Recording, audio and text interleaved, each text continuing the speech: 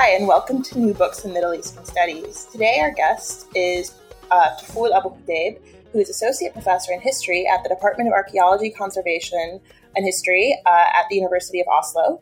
She previously taught at the University of Oxford and was a postdoctoral fellow at the University of Oslo and at the Europe in the Middle East in Europe, the latter a multidisciplinary research program based in Berlin. She received her PhD from the Committee on the History of Culture at the University of Chicago and her MA in Social Sciences from the University of Amsterdam. And her bachelor degree in architecture is from the American University of Beirut. She is the author of many journal articles, contributions to edited volumes, and a book, the subject of today's podcast, A Taste for Home, The Modern Middle Class in Ottoman Beirut, out 2017 from Stanford University Press. Welcome to the podcast. Thank you.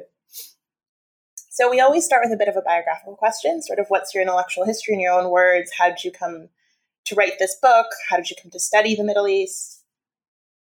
Yes, well, some of the interests in the study of the Middle East and that feed into the book, they go back to my time as an architecture student and as an architect in Beirut, because I studied at the American University of Beirut. And this was during the 90s. It was, maybe still is, but it was at the time at least very multidisciplinary. So we were exposed and read such works as Pierre Bourdieu and Michel Foucault and Michel de Certeau.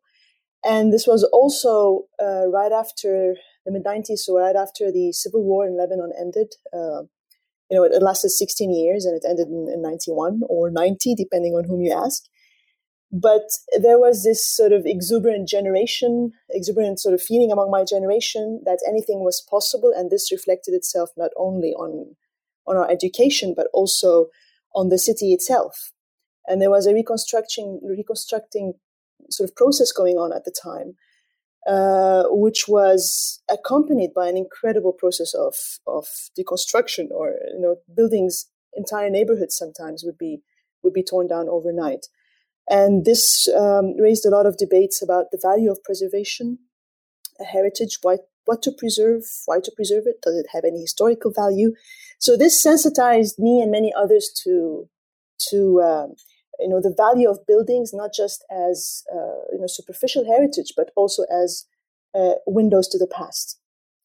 And so during my graduate studies, first at the University of Amsterdam and then Chicago, I started to think about working with a material archive, with material culture, and using my background as an architect to complement other sources on the modern period and on the late 19th, early 20th century Middle East.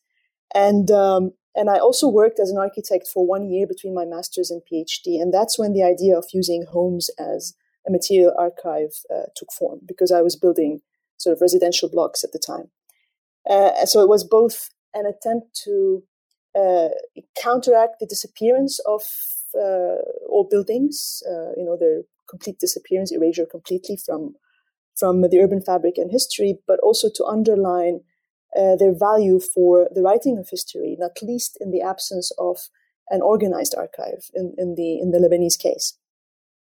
And this happened at the same time that works such as Dipesh Chakrabarty's Provincializing Europe came out. That's in 2000.